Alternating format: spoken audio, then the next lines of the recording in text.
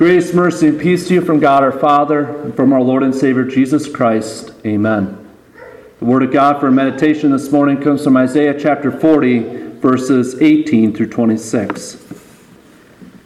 To whom then will you liken God, or what likeness compare with him? An idol. A craftsman casts it, and a goldsmith overlays it with gold, and casts for it silver chains. He who is too impoverished for an offering chooses wood that will not rot. He seeks out a skillful craftsman to set up an idol that will not move. Do you not know? Do you not hear? Has it not been told you from the beginning?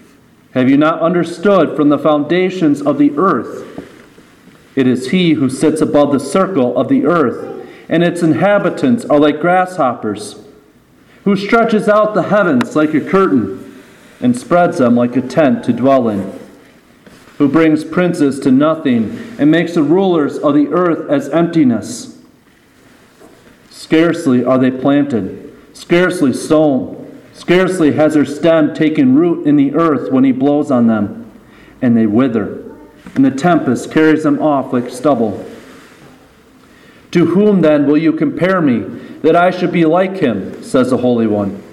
Lift up your eyes on high and see who created these. He who brings out their hosts by number, calling them all by name. By the greatness of his might, and because he is strong in power, not one is missing. Thus far, God's holy word. You may be seated. In the name of Christ, who is himself God above all, and the only one in whom we should hope, dear fellow redeemed. It is said, while there is life, there is hope.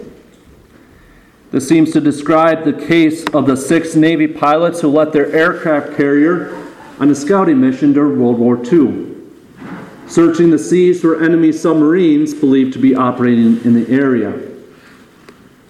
But when they tried to return, they could not find their ship. It seems that while they were gone, the captain had ordered a war-imposed blackout of all lights on the ship. Over and over, the frantic pilots radioed, asking for just one light so they could see to land. The pilots were then told of the blackout and that it could not be lifted, even for them. After several appeals and denials of the requests, the ship's radio operator finally turned off the switch to break audio contact. Rather than risk the lives of the thousands on board, the pilots were forced to ditch in the cold Atlantic and from there into eternity. The pilots left the ship thinking they would be able to return. But they found that this was a misplaced hope. In what are you placing your hope?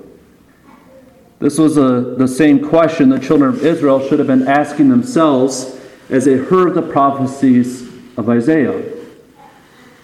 Even when they had a good king who reinstituted the right worship of God in him alone, it did not take long for them to regress into idolatry worship. While Moses was on Mount Sinai, the people began to worship a golden calf crafted by Aaron and claimed that that was a god who brought them out of Egypt. When they were in the wilderness and rebelled against God, he had sent poisonous snakes into their midst. To save them, he told Moses to fashion a bronze serpent and place it on a pole, so that anyone who would look upon it would be saved.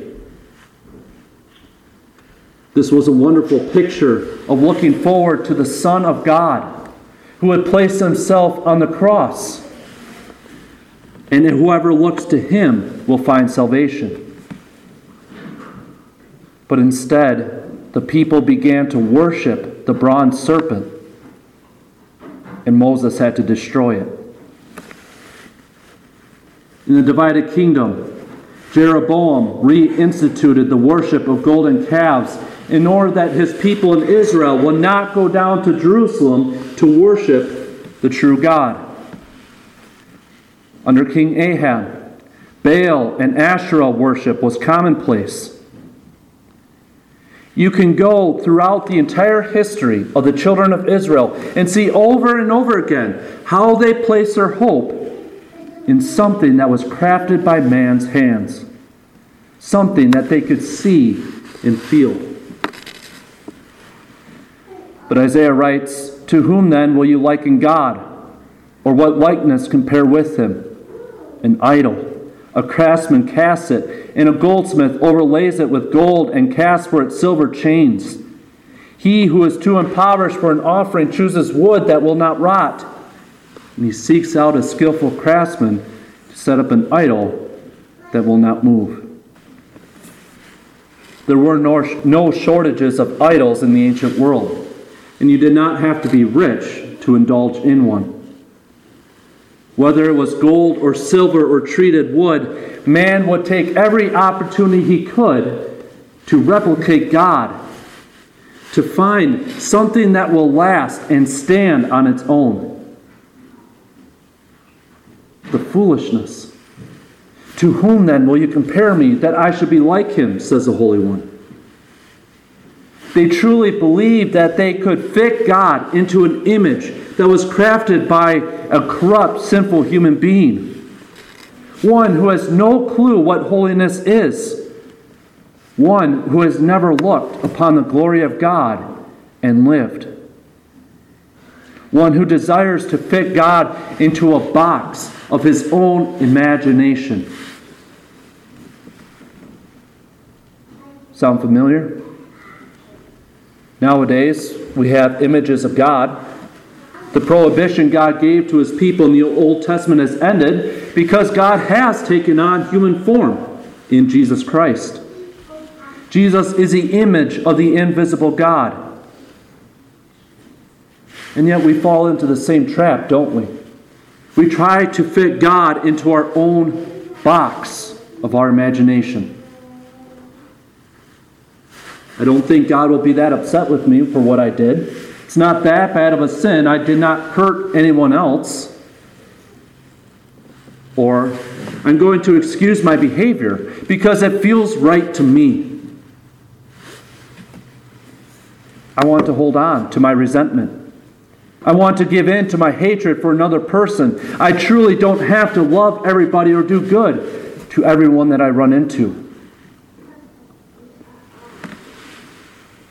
You may not bow down to worship a graven image with the head of a fish and body of a man. But we all like to choose when to or when not to recognize the authority, power, and supremeness of our God. When it comes to my behavior and how I act, well, let me just ignore what God has to say here.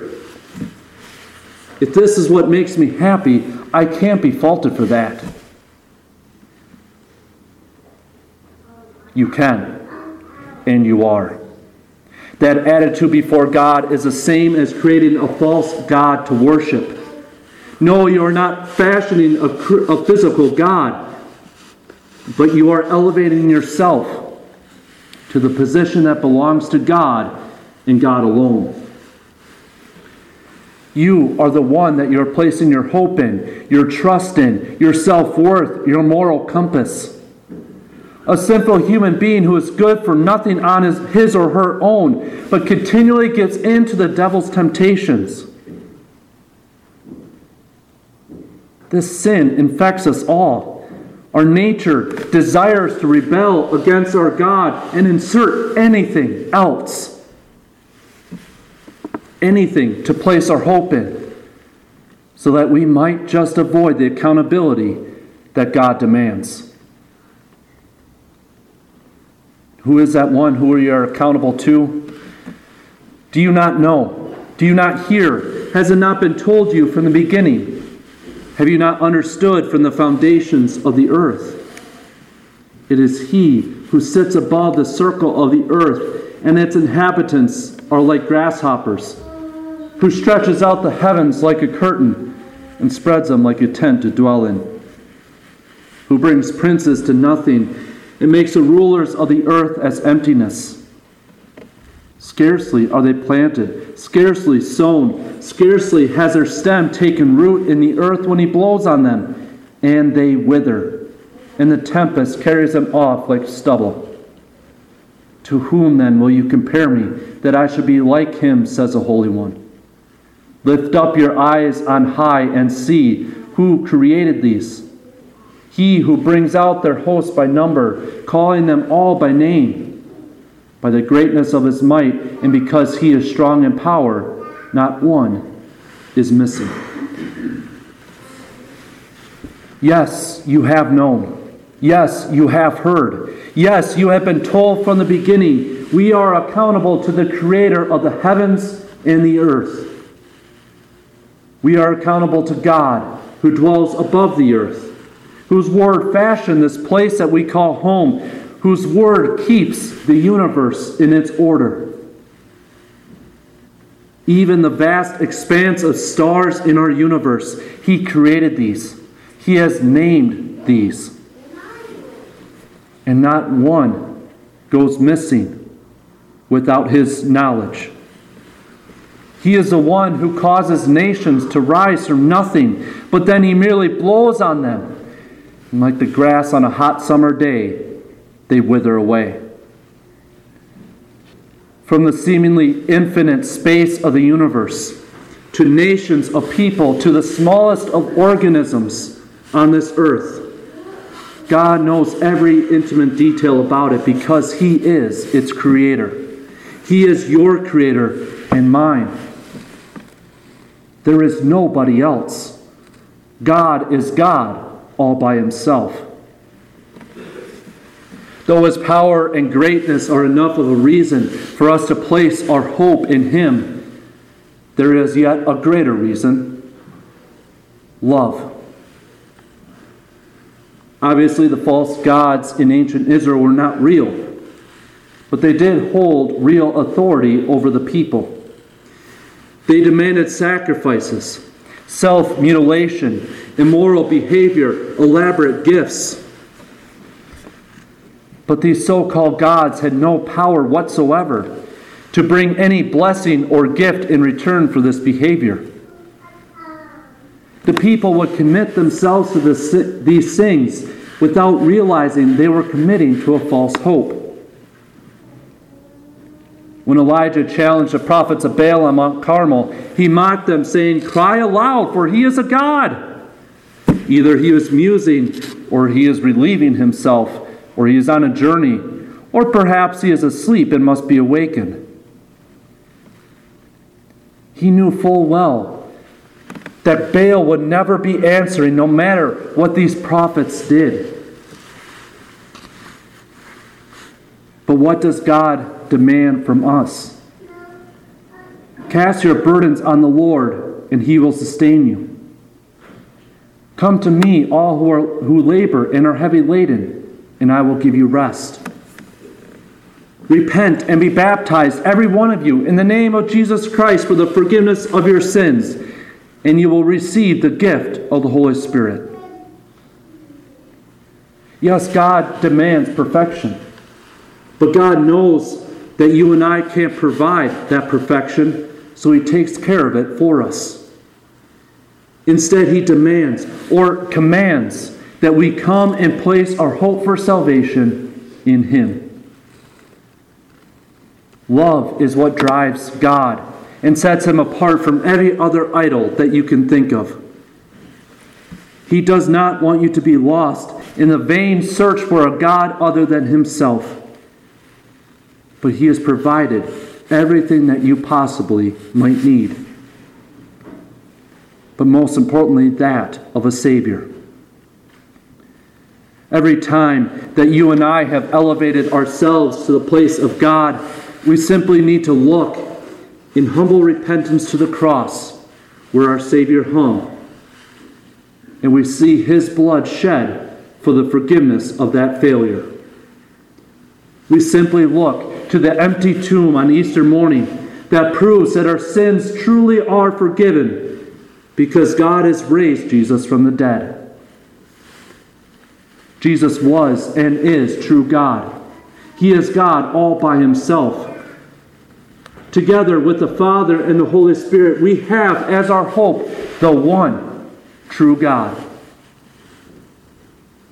When Jesus walked this earth, he understood the struggles and the temptations that you and I deal with on a daily basis. Hebrews 4 verse 15 says, "For we do not have a high priest who is unable to sympathize with our weaknesses, but one who in every respect has been tempted as we are, yet without sin." Satan tempted Jesus to bow down before him in order to gain the ultimate power and glory. That's the exact same temptation that you and I deal with. Except where you and I succumb to it, Jesus refused. He knew that he had everything because he is God, and nothing, no matter how enticing, would keep him from fulfilling God's law perfectly in your place. And Jesus did just that. He went to the cross a perfect man. He died on the cross as the most despised sinner in the world because he was carrying your sins and mine on his shoulders. He, the perfect Son of God, yet true man, died to pay for your sins and rose again to secure your justification. And this is ultimately what sets God apart from all other idols. He showed love. Not just ordinary love, but he showed a love that knows no bounds. A love that was willing to leave his throne in heaven to come and die so that you and I might live forever. There is no one like that. There is no God like our God. Truly, he is God all by himself and the only one worthy of our hope. Amen.